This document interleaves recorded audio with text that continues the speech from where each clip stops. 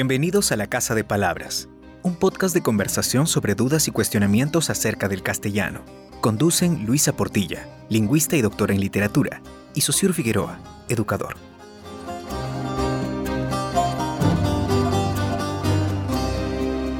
Bienvenidos a la Casa de Palabras, mi nombre es Sosur Figueroa y estamos con Luisa Portilla.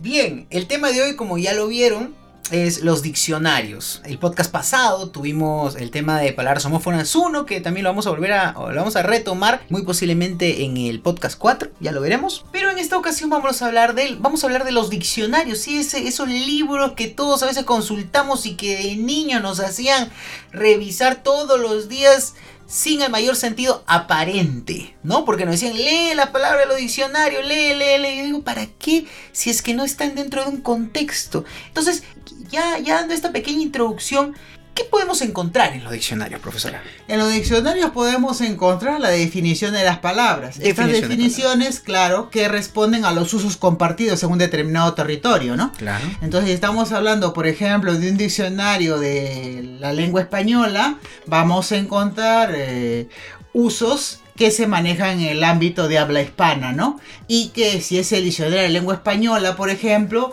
debe responder a los usos de Argentina, Chile, Bolivia, Perú, Ecuador, etcétera, ¿no? Ya, ahora, justamente entrando al diccionario de la lengua española que anteriormente se llamaba DRAE, ¿no? Ahora es DLE. Ajá, antes era diccionario de la Real Academia Española, por eso la sigla DRAE. Ahora es diccionario de la lengua española, por eso la sigla es DLE. DLE. Ajá. Bien, acaba de decir que el diccionario de la lengua española debería tener palabras y sus respectivos usos. ¿Realmente todos los usos de una palabra se encuentran en el diccionario de la lengua española? No todos los usos se encuentran, no. Se encuentran los usos que un determinado grupo, un determinado equipo ha decidido incluir, ¿no? No se encuentran todos los usos. O sea, esto es bastante arbitrario.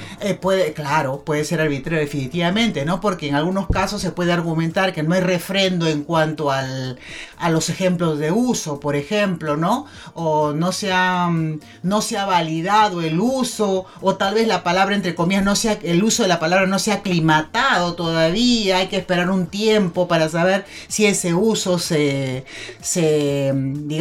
difunde, ¿no? Y también hay una discusión respecto a si las voces neológicas, los nuevos términos deben ser incluidos o no. Entonces va a ser muy probable que haya muchas voces, muchas palabras que no estén incluidas en el diccionario, o de lo contrario, palabras que sí están incluidas en el diccionario, pero que las definiciones o los usos que nosotros manejamos, por ejemplo en el Perú, no se encuentran en el diccionario.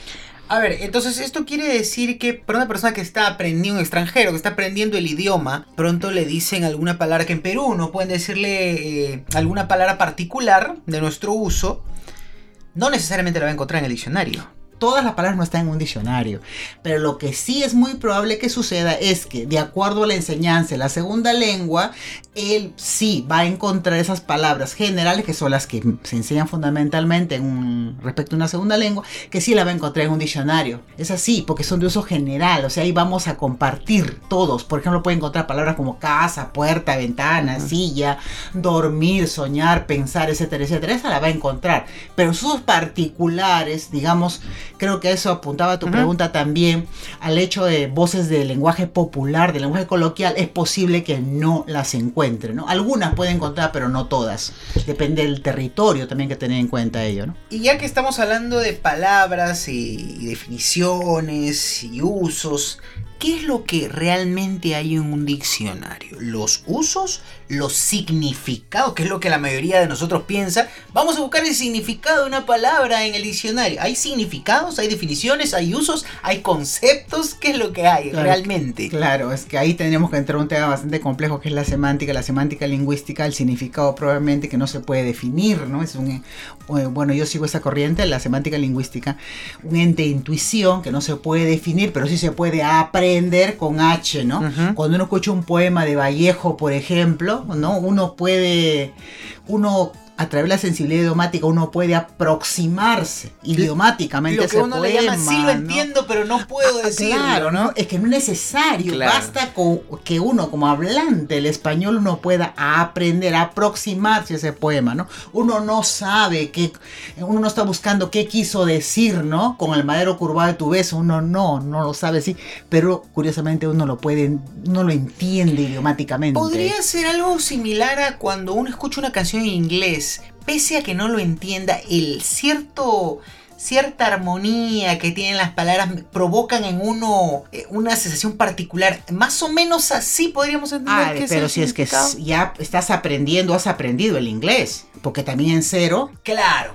Lógicamente, claro. Es por eso lo que va a pasar, ¿no?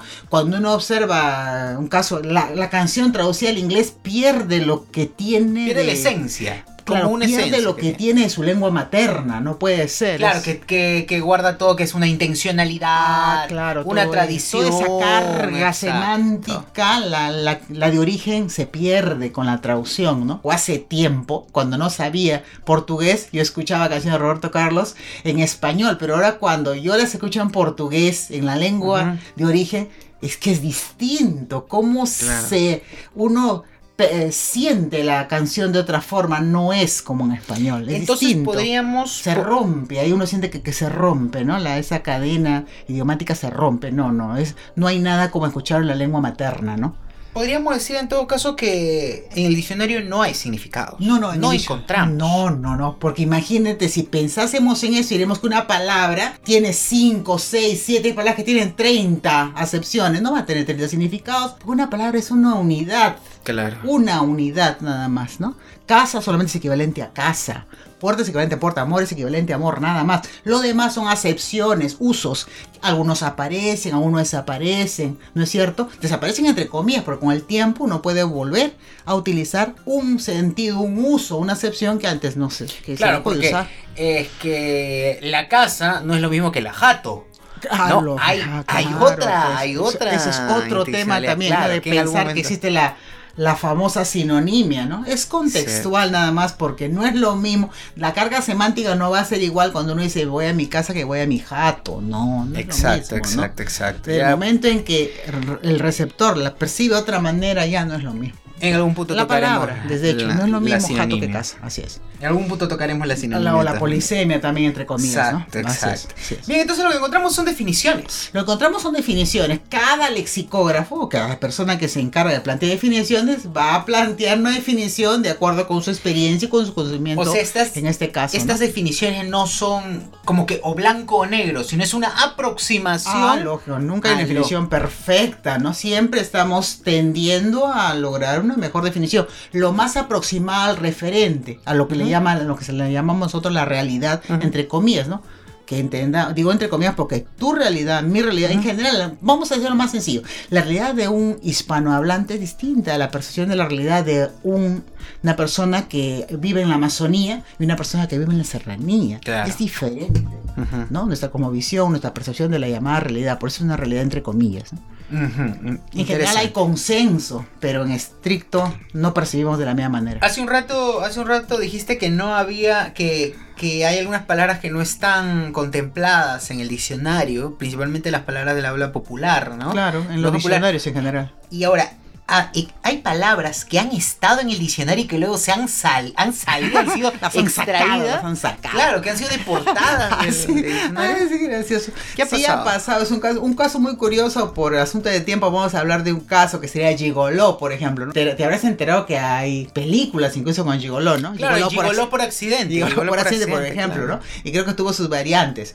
Pero si uno entra a internet, por ejemplo, para páginas españolas, uno va a observar que ahí hay gigoló, gente, hombres que se ofrecen, ¿no? Por dinero, claro, ¿no? Y así puede haber en otros países también, pero curiosamente, para el diccionario de la Academia, el año 92 existía, entre comillas, la palabra. Después, entre comillas, desapareció en el 2001, ¿no? Y uno se pregunta, ¿qué? ¿Desaparecieron los gigolos del ámbito hispanohablante? No, lo que pasa es que a alguien se le habrá ocurrido, no sé por qué motivos, quitar la palabra gigoló, ¿no?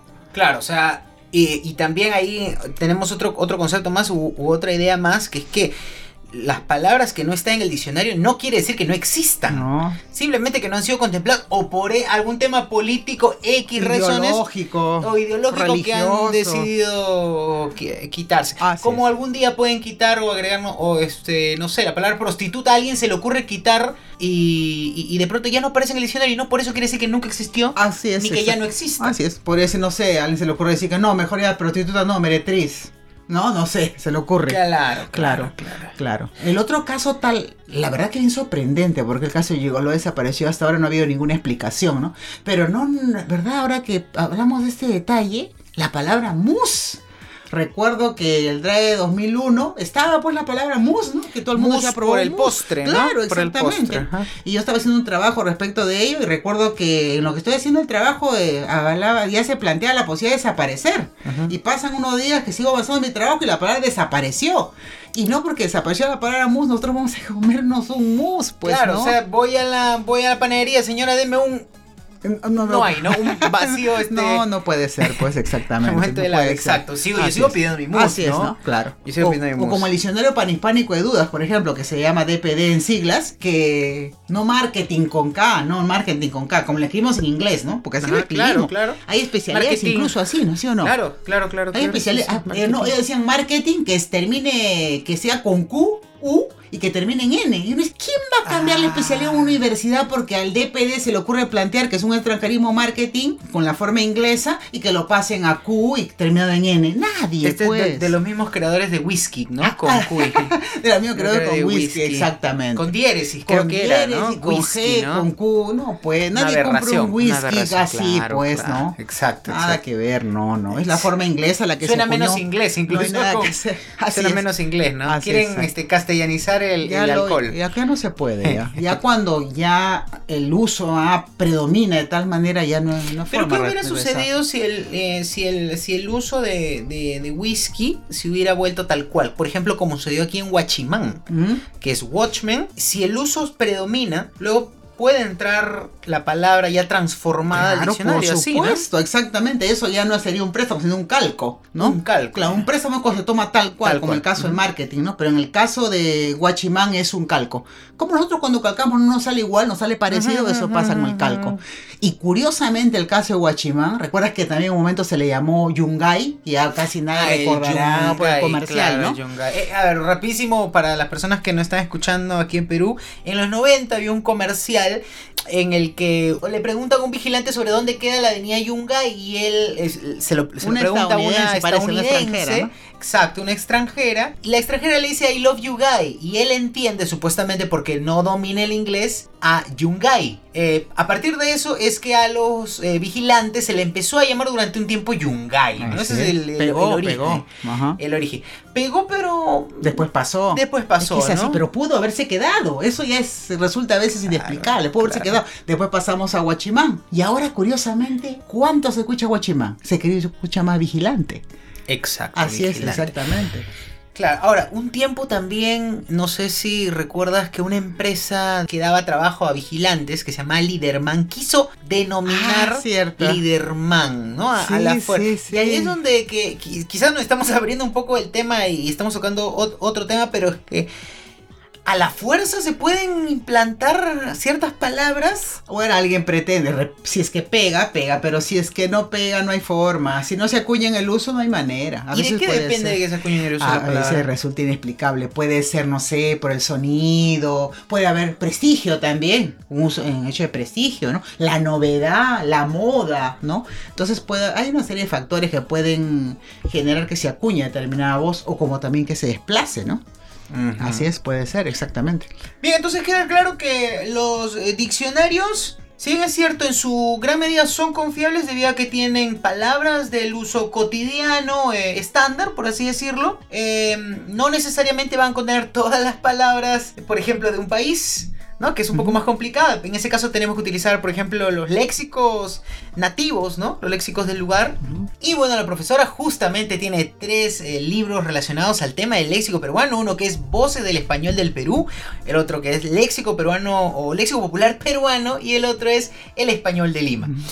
¿Qué cosa es lo que recopila profesor en estos libros, en estos léxicos que usted da? Ya, ahí lo que quisiera decir es el caso de confiable se entiende en el hecho de que uno tal vez está pensando en la posibilidad de que no lo puede encontrar todo, ¿no?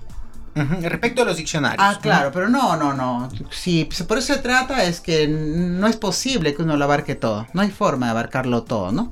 Entonces, siempre va a haber dentro de las páginas iniciales de un léxico una indicación que señale a qué apunta el diccionario, ¿no? ¿Qué es lo que uno va a encontrar en ese diccionario? Eso se tiene que señalar. Esto lo estoy asociando a tu pregunta, porque en el texto, en el primer libro al cual aludes, el léxico peruano español de Lima, ahí se consideraron voces de diferentes niveles lingüísticos, de uso general, de uso coloquial, de uso popular. En el caso de voces, el español de Perú es un texto mucho más rico en la medida en que, además de lo que estoy señalando, se destaca el uso de voces asociadas con la flora, la fauna peruana y también con algunos productos alimenticios del Perú. Y se incluye fundamentalmente voz de uso general y también alguna voz de uso coloquial. A diferencia del léxico popular peruano, por cierto, libro prologado por el escritor peruano Osvaldo Reynoso, en este texto lo que se hace es fundamentalmente plantear cuáles serían los elementos, los recursos que se utilizan para la formación del léxico popular, en este caso en específico el léxico popular peruano. Y por tanto lo que vamos a encontrar aquí son voces que se difunden en muchos diarios de circulación nacional, ¿no? Muchos diarios que se utilizan aquí, que se leen aquí en el Perú. ¿Y considera que es importante que cada país pueda desarrollar sus diccionarios particulares y que contengan sus léxicos? A mí me parece que es importante, porque no solamente podemos depender del predominio de España o de la visión peninsular o madrileña en estricto, porque nosotros, ¿por qué no podemos, si hay lexicógrafos en todos los países de habla hispana, podemos elaborar nuestro propio léxico y justamente defender así nuestros usos, ¿no? Eso no impide que también hay otra fuente. Cuanto más elementos de investigación hay, en este caso más recursos lexicográficos o léxicos, es mucho mejor, no hay ningún tipo de inconveniente, ¿no? Nosotros dejamos ahí, a través de los libros, a través de los léxicos, una huella del léxico que se utilizó en determinado territorio.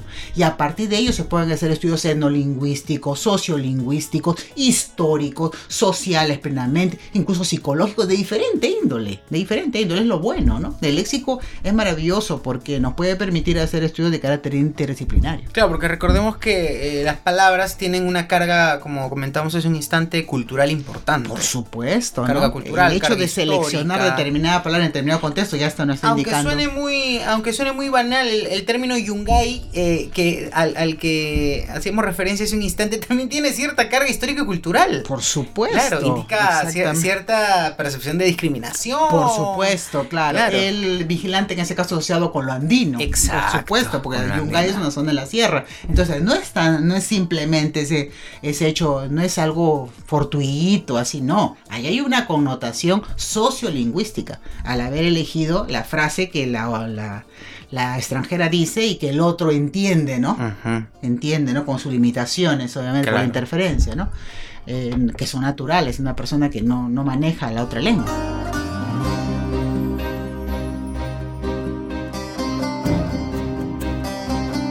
Bien, entonces en otro momento ya abordaremos un poco a profundidad el tema de la riqueza del léxico popular peruano.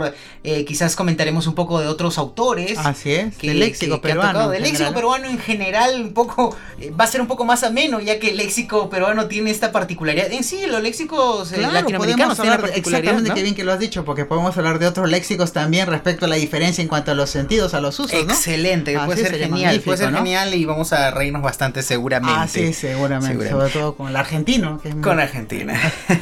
Bien, entonces nos despedimos hasta la próxima edición de La Casa de Palabras. Chao, chao. Hasta luego.